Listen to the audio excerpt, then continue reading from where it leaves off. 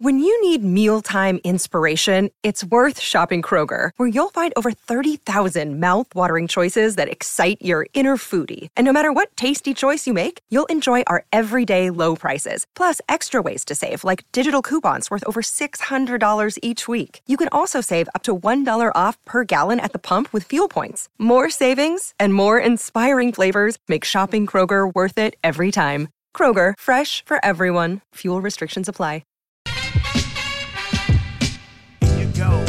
Here you go.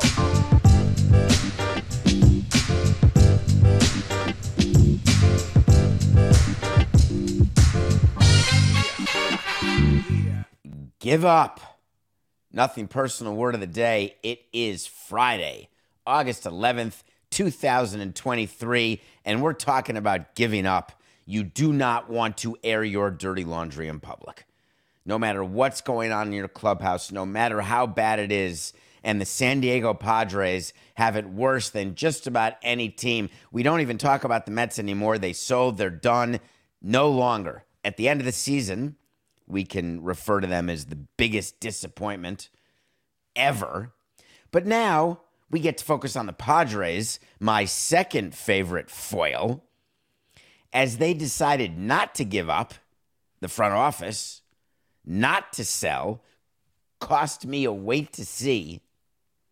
For whatever reason, the team simply is not able to win. They are exactly the 2005 Marlins, built to win. The players say it's going to happen. We're going to start now, no problem, and then it never happens, and you miss the playoffs. Now, in a National League wildcard situation where the National League teams, whether it's the Marlins or the Cubs, who are playing better as of late, but the Diamondbacks, the Reds, it's just losing upon losing upon losing. So the Padres can be under 500 and only 4.5 games back of the final wildcard spot. But when the front office doesn't give up on you and the players still don't respond, you have a problem in your clubhouse. You've got turds in your clubhouse. So who is it in the Padres clubhouse? We did an entire segment whenever we did it. I don't even know how you can search individual segments of previous shows where we've talked about Tatis, we've talked about Soto, we've talked about Machado, who is not a turd. Juan Soto gave a quote yesterday or 2 days ago that is the end of the Padres. I want to give it to you straight. We just give up instead of keep grinding, keep pushing. We've got to forget about yesterday and keep moving. We've got to play as a team. We've got to go out there and grind every day, grind every at-bat. Some days we do, some days we don't. Days like this series, talking about the Dodgers, we just give up. You're the front office of the San Diego Padres, and you see that. To the extent that you don't know that's what's happening, which you should if you're a competent front office, if A.J. Preller is surprised by this, that's his issue. But if you happen to read this and didn't know it, you get your tuchus down to the clubhouse, you sit with Bob Melvin, and you say, do you want to bench anybody? Do we want to make an example of anybody? How do we light the fire under this team that wasn't lit by adding at the deadline or not selling? What is your plan, the GM would say to the manager, for getting more out of your players? What more can we do? It's way easier to have the conversation when your payroll is high, which the Padres is, when your GM and owner have given you the type of lineup that Bob Melvin has gotten. When you've got a low payroll but high expectations, you never see the front office of the Rays going down to Kevin Cash and saying, hey, you're doing this wrong. Buck Showalter, he gets spoken to. So in San Diego, when you've got a manager like Bob Melvin, who is universally revered within Major League Baseball. And I don't mean by media and fans, I'm talking about by executives. And you have given Bob Melvin, Manny Machado, and Juan Soto, and Fernando Tatis. And how about Bogarts? How about the fact that Blake Snell has been one of the best pitchers in baseball for the last period of months? Is it possible that that sort of team is below 500? That's the problem with baseball. Is it a chemistry issue? Maybe. Can teams overcome chemistry? Yes, that's called the 2003 Marlins. Oh, great chemistry. We won games. Everyone loves each other. The most fun everyone's ever had. Guess what? It wasn't that way the entire season. It's not as though all the players loved each other by any stretch. By any stretch. I'm not talking about a Hanley type of not love. But there wasn't universal love. You don't need to have 25 at that time or 26 today like each other. But on the field, if there is a player who may be a leader, Juan Soto, but he's not, and he's saying that players are giving up, and he's the one that doesn't have the long-term deal, and the other players on the team, Tatis, Bogarts, Machado, they've got the long-term deal. Is he actually referring to lack of effort? Lack of care? Is it possible the makeup of the team is such that they didn't have a chance from the get-go?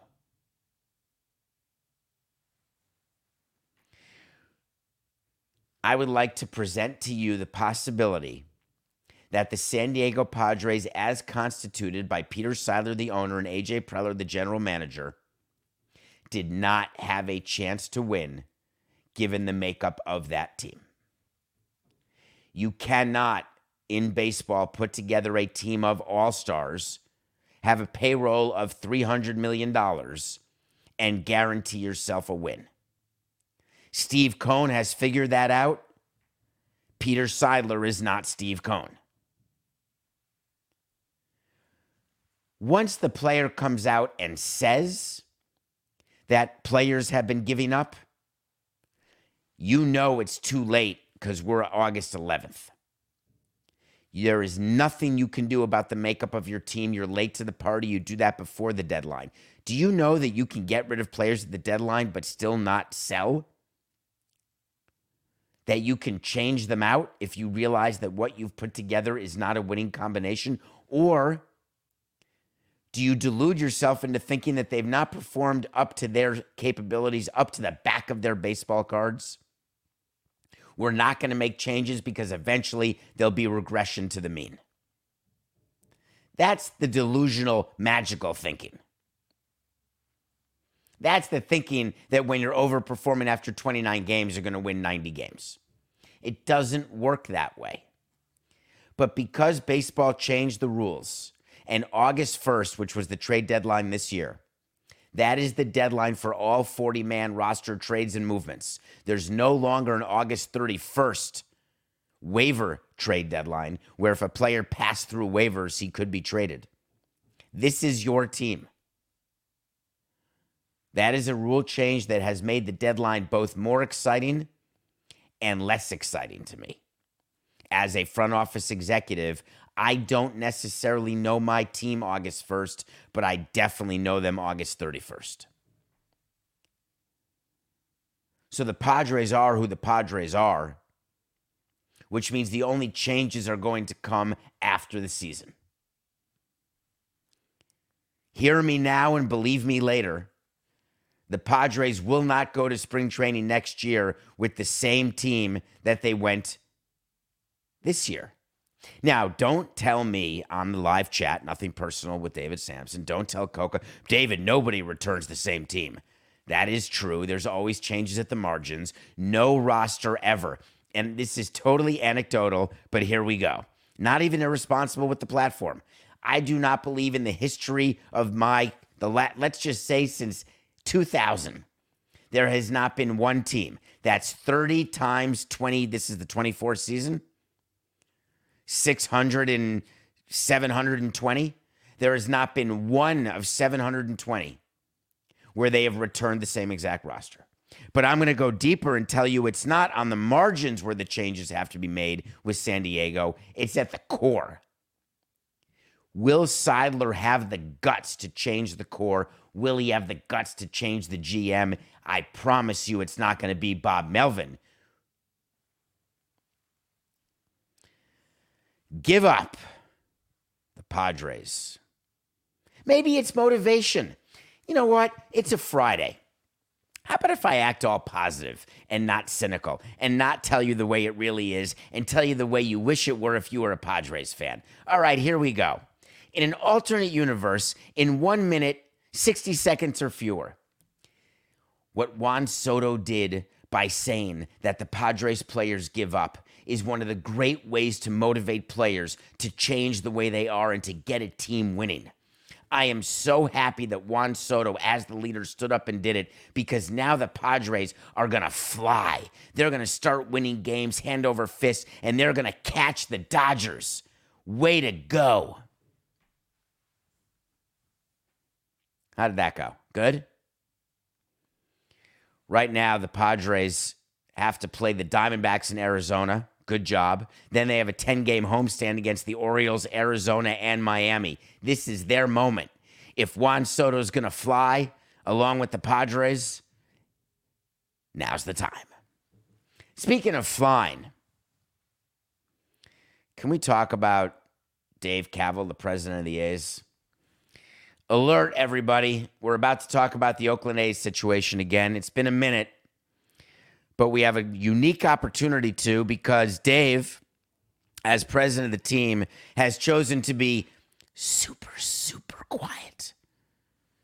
Extra quiet after the Nevada legislature gave money to get a baseball stadium or help a baseball stadium get built. They've been furiously negotiating all these contracts, trying to figure out who's going to design the ballpark, how it's going to look, how much land they have, 9 acres, how they're going to fit a roof building in 9 acres, they can't, how to negotiate with Bally's to get more acreage, they may, how to convince baseball that by January 15th of 2024, they'll have a signed deal, so don't worry. Meanwhile, we're August 11th. September, October, November, December, January, 5 months plus 14 days. That's the date we've all been looking for and waiting for, because if there's no signed agreement by that date and baseball does not extend it, which they would, even though they're telling you they won't, and they told the A's they won't, by that day, you have to have a deal done or you lose your revenue sharing. How come no one's asked the question? Did they lose their revenue sharing from that day forward or from 3 years later forward? They lose it from that day forward is the information that I have. The Oakland A's cannot lose their revenue sharing. Revenue sharing for the A's, for the Rays, for the Marlins, for the Guardians, it is the lifeblood. It is the largest source of revenue. You could say that the national revenue that is raised by Noah Garden and people in the commissioner's office that is then distributed by Rob Manfred to all 30 teams equally, that is a huge source of revenue. You can say your broadcast deal, that's a huge source of revenue. But for teams which receive revenue sharing, not on the margins, so there are a bunch of teams that in revenue sharing have to give $1 million or get $1 million. I'm talking about at the extreme. The extreme is A's, Rays, Marlins, Guardians. They're not getting $1 million or $5 million or $10 million or $20 million. They're getting more than that. So, why is Dave choosing now to speak up? What happened? Well, you may have seen in the news, the biggest fire in the news is taking place in Maui.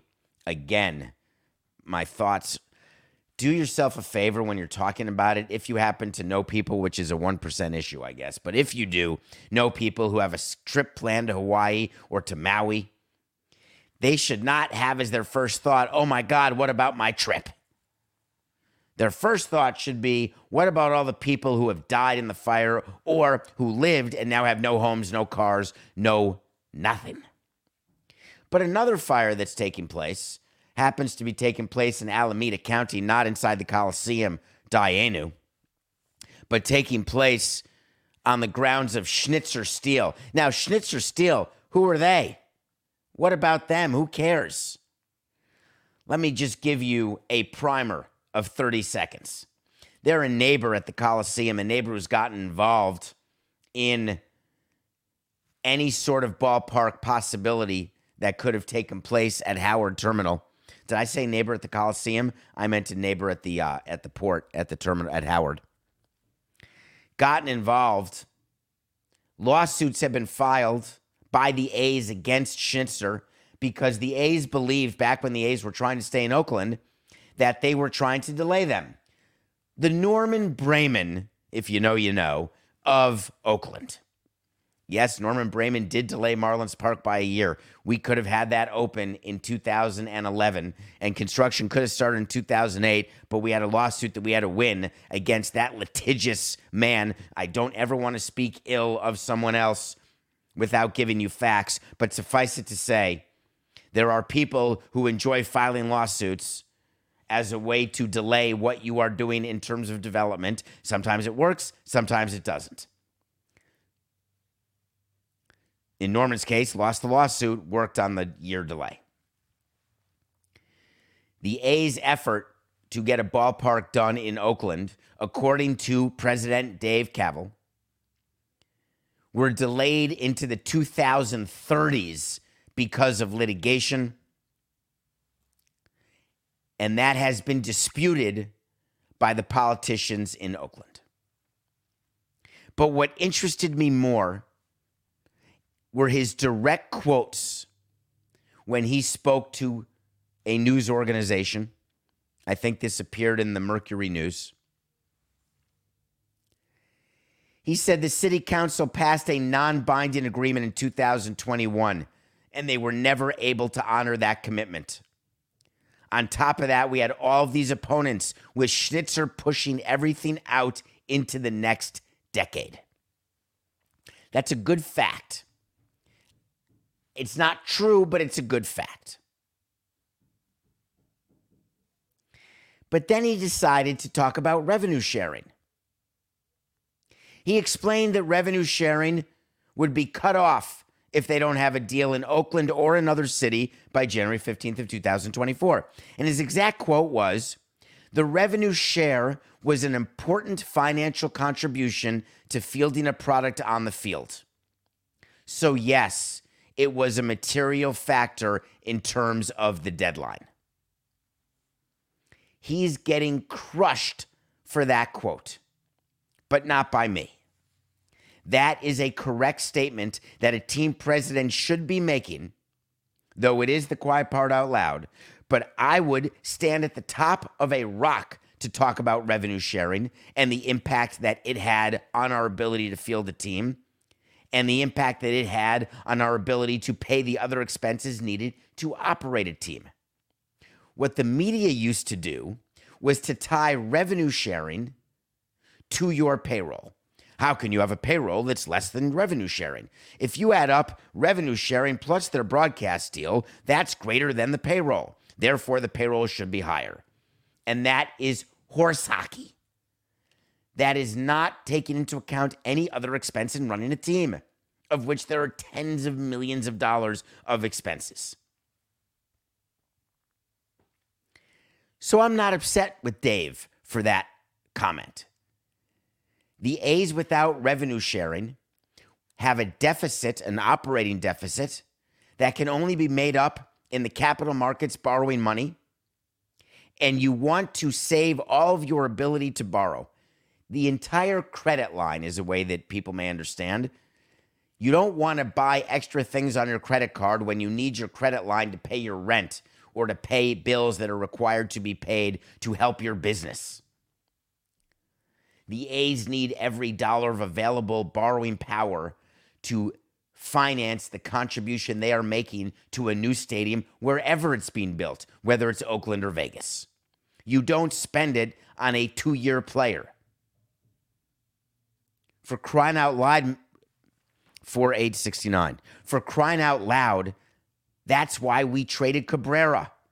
We needed to pay down debt in order to borrow that money back to fund our portion of Marlins Park. So I'm not upset about that statement. But this one got me. He was doing fine. We're competing against the Giants. We need a ballpark that's comparable to Oracle Park. That's Pac Bell, the first Pac Bell. That's the beautiful, perfect Giants ballpark. You're competing for fans, so you need a ballpark that's commensurate. Raise your hand if you remember the San Francisco Giants playing at Candlestick. Raise your hand if you remember the Giants before they started selling out Pac Bell, before they became a revenue machine. Do you think that was all new stadium related? Is that the hypothesis? There is no new stadium in any city today that will give the type of bump that the Giants got going from Candlestick to what they call Oracle Park now. That was a confluence of two events. One, the new stadium cycle was way earlier. There were fewer teams with new stadia, and every team which got a new stadium was getting a huge increase in revenue. By the time Marlins Park opened in 2012, it was the end of the new stadium cycle, and we did not get the bump that we expected, that baseball expected, that projections expected. The new stadiums that open now, including when Tampa gets one, when Oakland gets one, they will not have the type of bump baked into the projections that existed 10, 15, 18 years ago. So for people in Oakland arguing, why would they build a stadium in Vegas? Worse demographics, smaller city, not as much money, which happens to be true as it relates to the city of Vegas, not talking about the high rollers in the casinos. A new stadium, when we were talking to baseball about it, we were still arguing that we are going to become revenue sharing neutral, if not even a payor. Projections now for a new stadium, including what Oakland is going to submit as part of its relocation package, will always have them as a revenue sharing recipient, even in Vegas. From day one, in a new stadium in Vegas, they will still receive revenue sharing.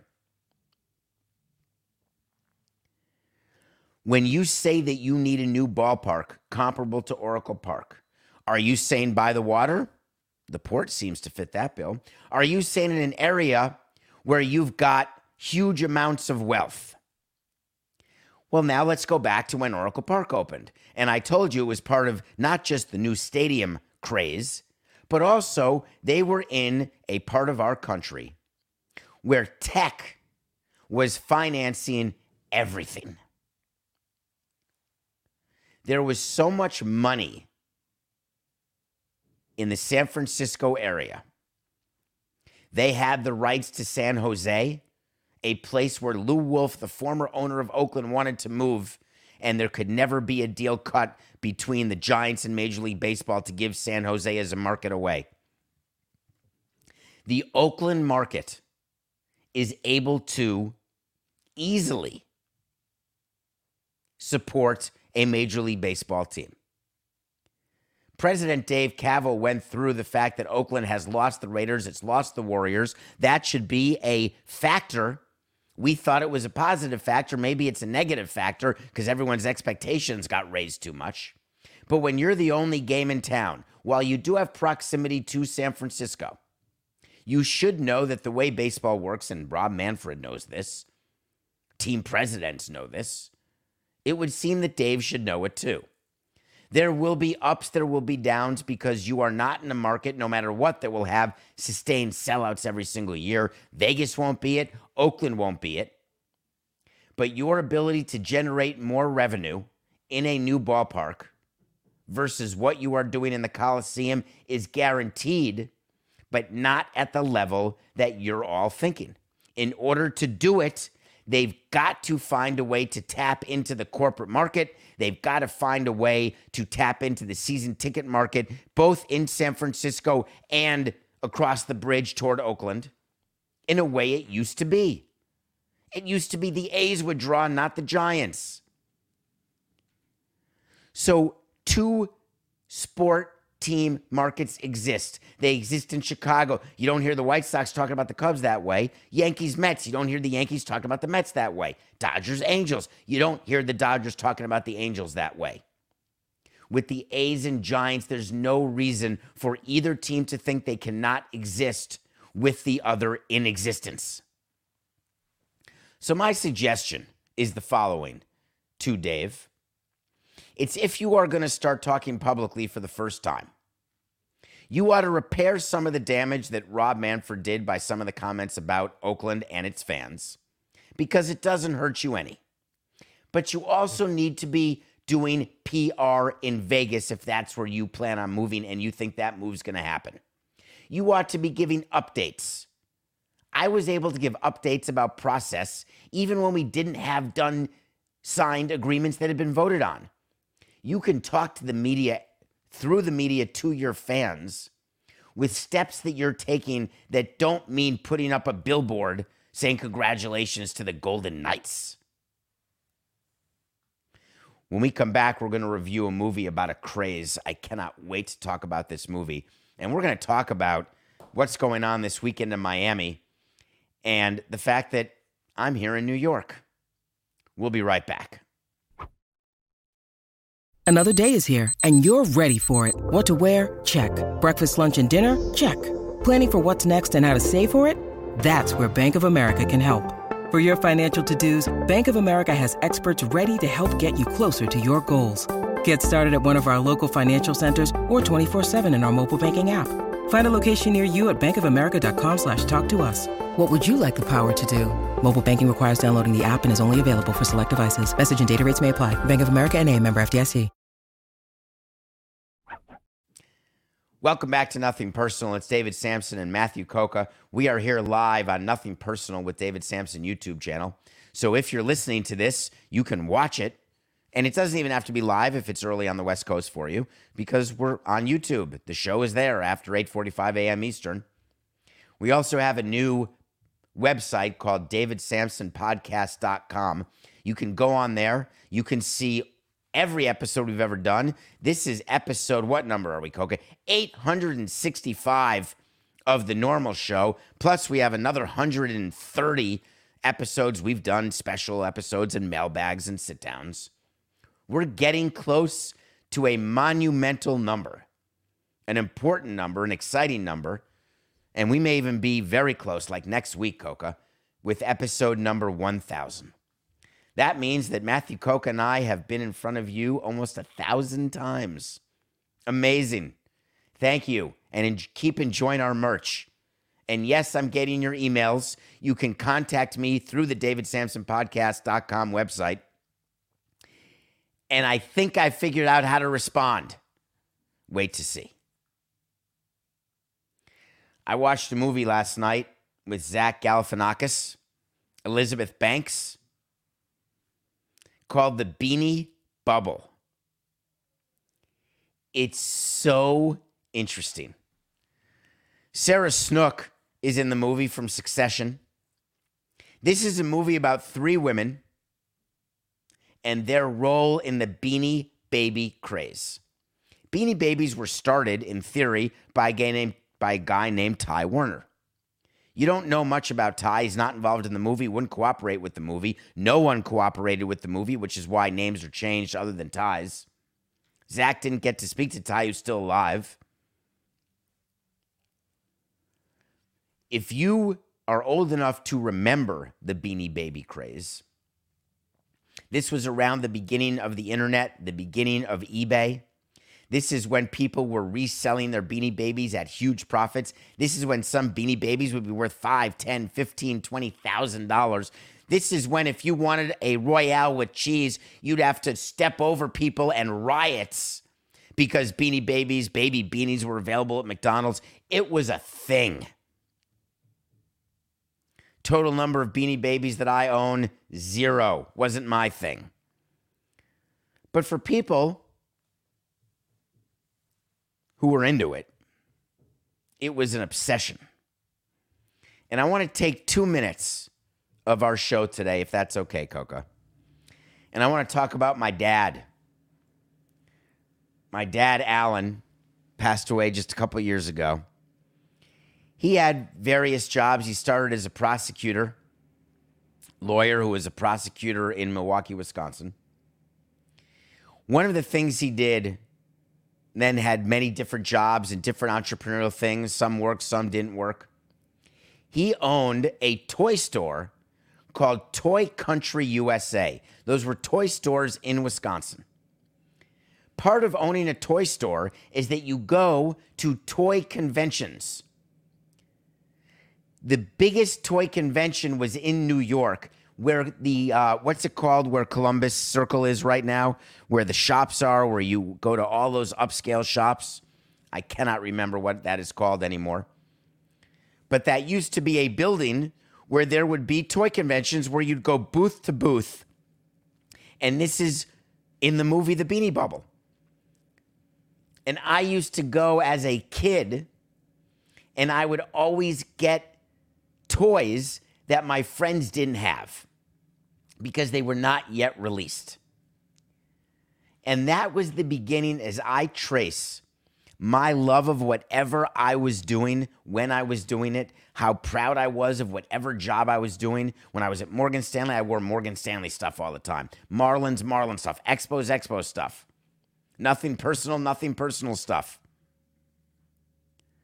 When I was at Cardozo, Wisconsin, Horace Mann, I was always happy where I was.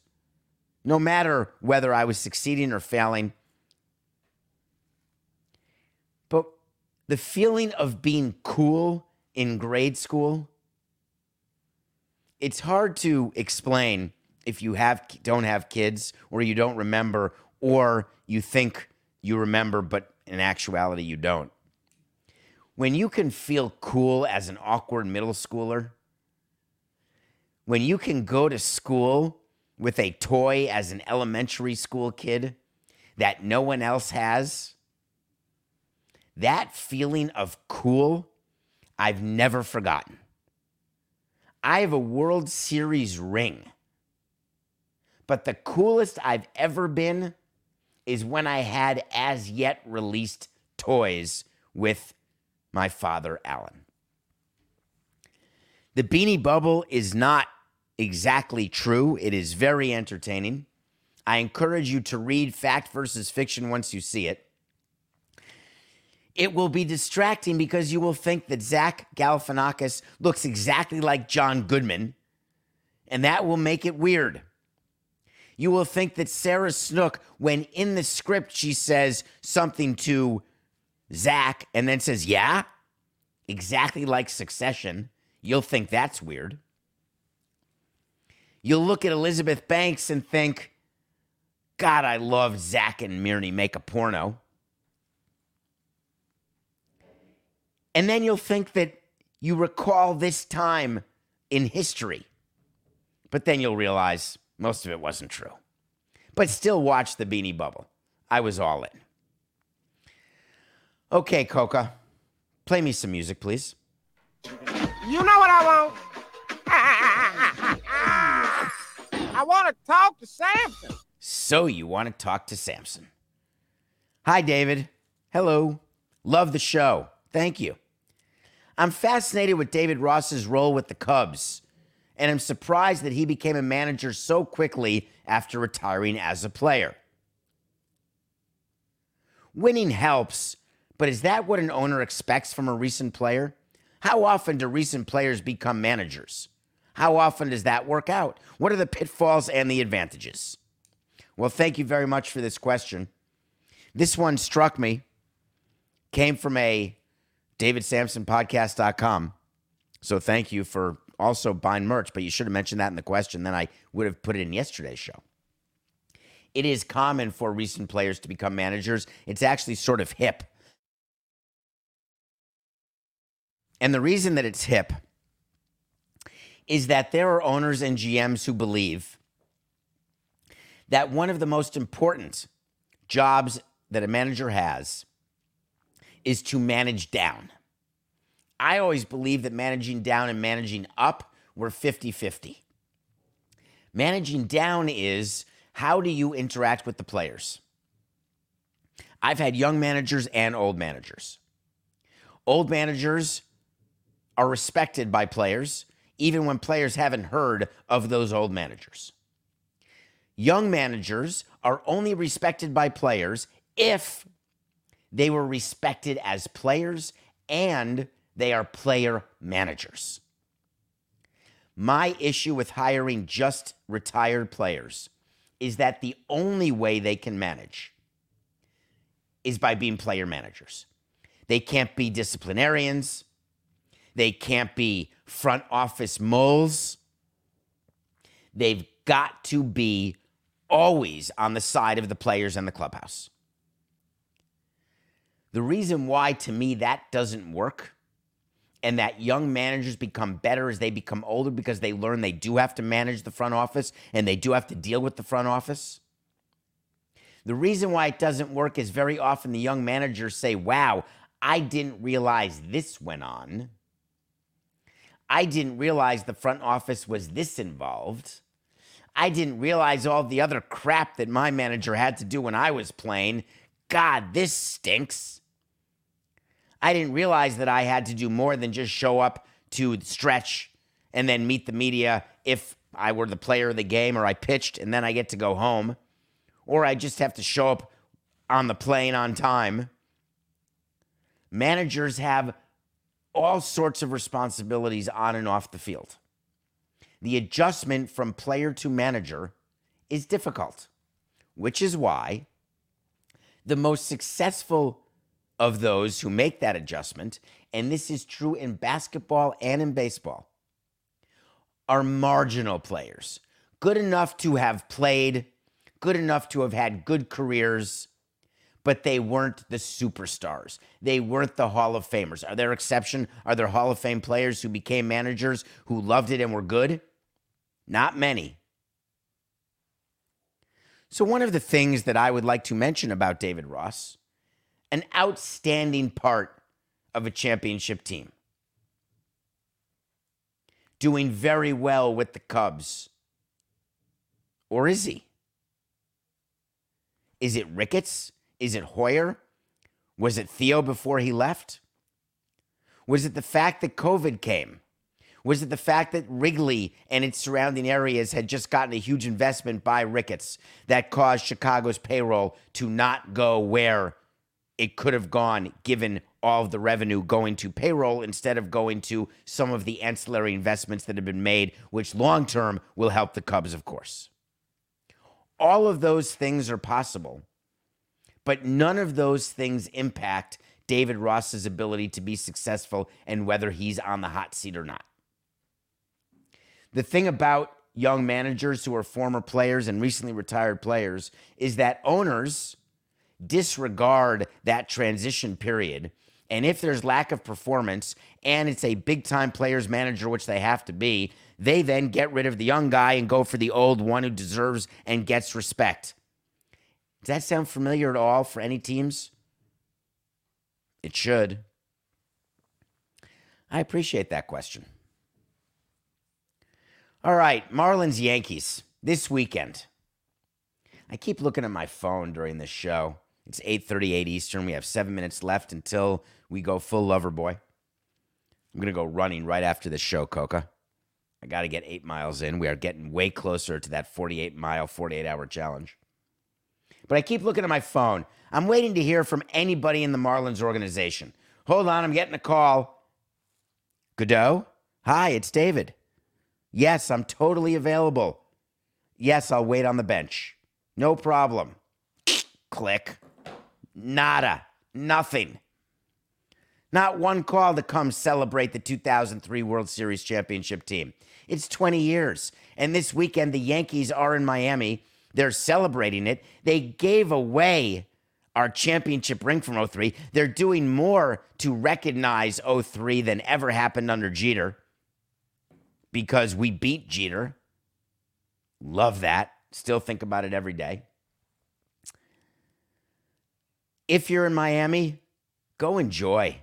Go to a game and celebrate. Enjoy the fact that the Marlins are in a playoff position now, and enjoy the fact that no matter how old you are, you have that as part of your fabric. You've got 97, you've got '03.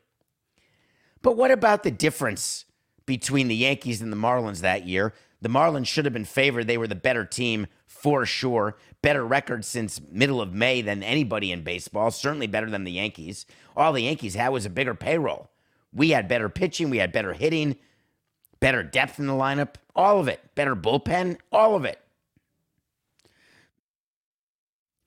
Since 2003, the Yankees got a new stadium done. The Marlins got a new stadium done.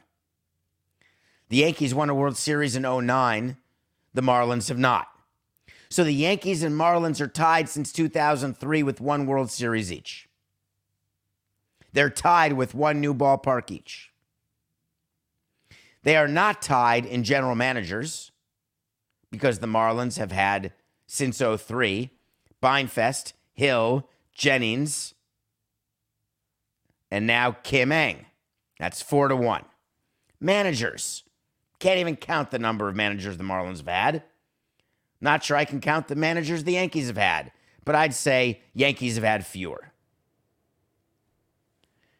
The biggest difference is in revenue and payroll. The Yankees are able to generate through their broadcast deal a number that was a multiple of at least 5x to what the Marlins were drawing from broadcast revenue. They were also able to have gate revenue at 4x of what the Marlins were ever able to do, whether it was Pro Player or Marlins Park. Corporate revenue, not comparable. But the Marlins got revenue sharing, and the Yankees paid revenue sharing. What the Yankees have been able to do is have way more success, way more playoff appearances. But is there really that big a difference? Our argument always used to be there was because we always wanted more revenue so we could have higher payroll. And we would always explain our losing by saying our payroll isn't high enough, therefore that's why we're not able to make the playoffs. Ignore what the Rays do. Ignore what's going on this year with the Orioles. Ignore what the A's were able to do. Not this year, they're rebuilding, retooling. But the A's and their playoff runs have been epic. The biggest difference between the Marlins and the Yankees is the difference between New York and Miami. Miami believes that they can be New York. They want to put themselves out as being Southern New York. But the revenue that goes along with being New York will never be matched by the revenue that goes along with being Miami. Congratulations to the Marlins. 20 years. I think I'm going to wear my ring all weekend. I can't wear it while I run, but I think I'm going to wear the ring. And then I'm going to watch the games, of course, and I'm going to watch Josh Beckett come back and Derek Lee and Mike Lowell and Conine and all of the people from our '03 team. And I'm going to call up Larry and Mike, also not invited, and I'm going to say, hey, why don't we have our own party? And maybe we will.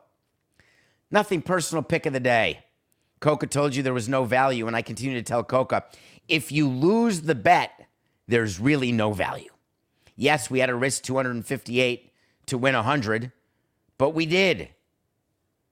The Phillies beat the Nats. Again, Corbin had a good start. I didn't think he would. Nola had a good start, thought he would. But Philly won. We're back to over 500, 110 and 109. I have 2 games for you this weekend, 2 series that I want you to watch. Let's start with the Blue Jays and the Cubs. The aforementioned Cubs. We spend plenty of time talking about the Blue Jays. Berrios is pitching Friday, and we are taking the Blue Jays over the Cubs in game 1 of that series. But the Saturday game is the series that you'll watch, hopefully, Yankees-Marlins. Nasty Nestor is an underdog to Sandy Alcantara. I'm taking the Yankees. The Yankees have proven that they are not good. They have proven they have a hard time winning games, period. Sandy has been pitching better 2 of his last 3 starts. But there's something about when the Yankees come to Miami. My experience when the Yankees were in Miami, it was a struggle. It's hard for the home players, unless they're veterans. And there's some veterans on the current Marlins, but it's a young, interesting team, fun team to watch. It's very disheartening when you're in a playoff run and you are listening to 30,000 people, and I hope that'll be the crowds all weekend, root for the visiting team. In Miami, that's common. Saturday, we're going to take the Yankees as minus 102 dogs over the Marlins. When they're celebrating the 03 World Series and they bring out the trophy, they bring out the players, I hope that you can forget about whatever feelings you may have toward ownership, from Wayne Huizenga to John Henry to Jeffrey Loria to team presidents, including me.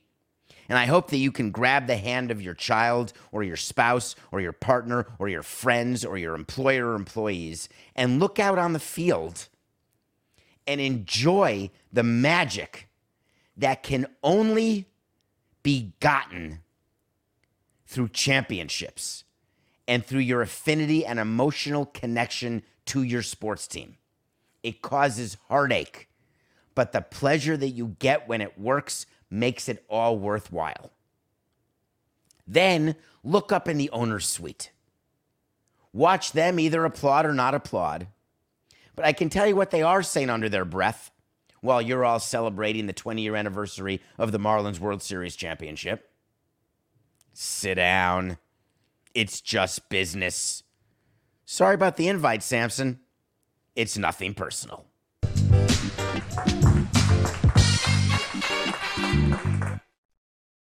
For the ones who work hard to ensure their crew can always go the extra mile, and the ones who get in early so everyone can go home on time, there's Grainger, offering professional-grade supplies backed by product experts so you can quickly and easily find what you need. Plus, you can count on access to a committed team ready to go the extra mile for you. Call, click Grainger.com, or just stop by. Grainger, for the ones who get it done.